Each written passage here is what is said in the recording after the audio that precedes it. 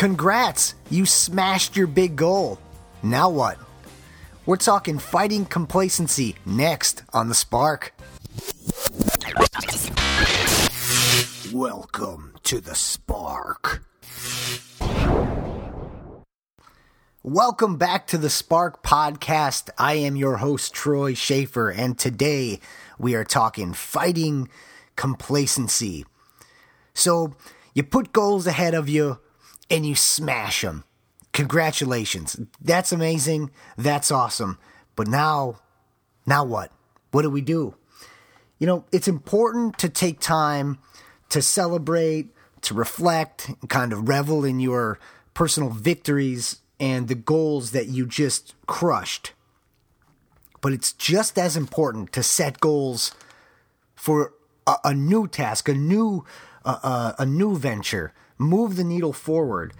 So what I've got here is a kind of a list or an outline that I've kind of seen that helps me personally battle complacency. It's really easy to get caught up in doing something very challenging and kind of taking it easy and going on cruise control right afterward till it gets to the point where now all of a sudden you're in a rut. So you went from this this high down to now what? You got nothing going forward. You got nothing to look into.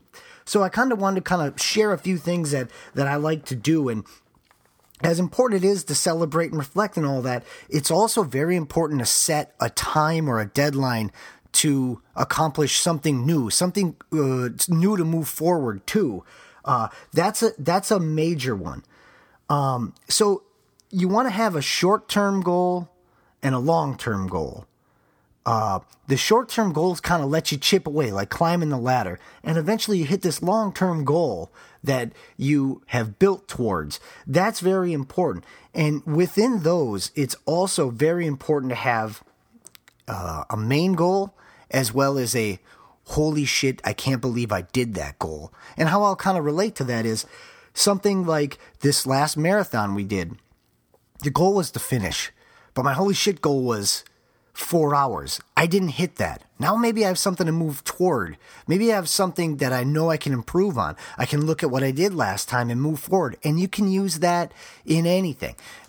Physical, work, whatever it is. There's always something to kind of improve on. And it's nice to have a finish goal, but it's also nice to have, if I do this, whoa, look at what is possible next.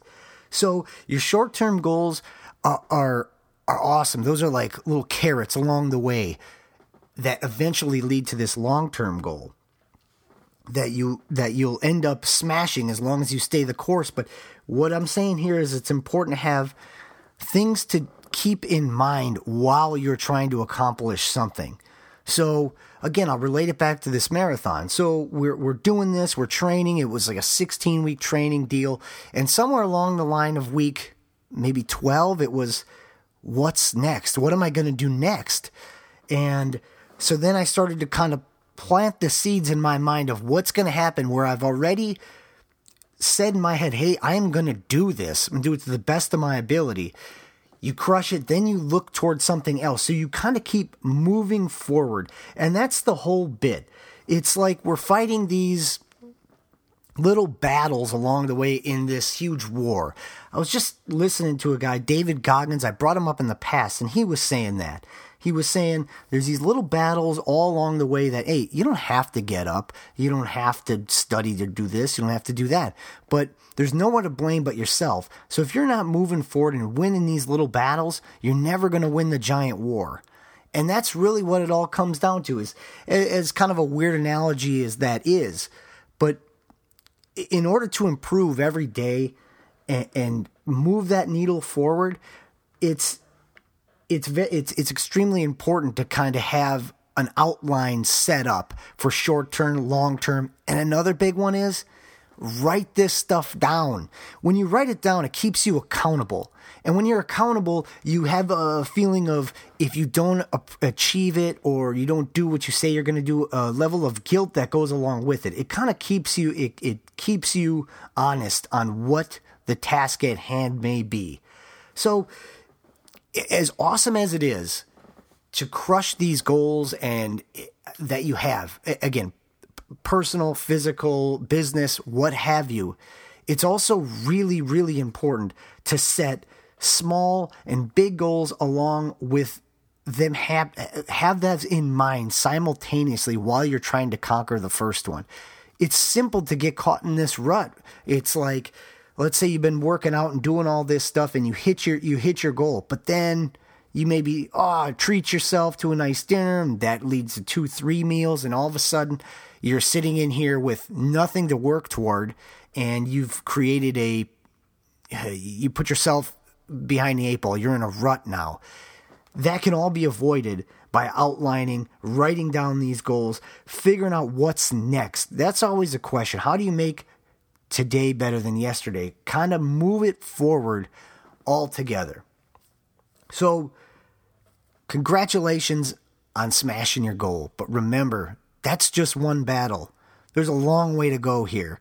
And the more you keep doing, you're going to transform yourself into a person that at one point you thought never possible. But now you're conquering it, you're smashing it, knocking it out of the park one day at a time. And every day is better than the last. So those are my tips there, guys.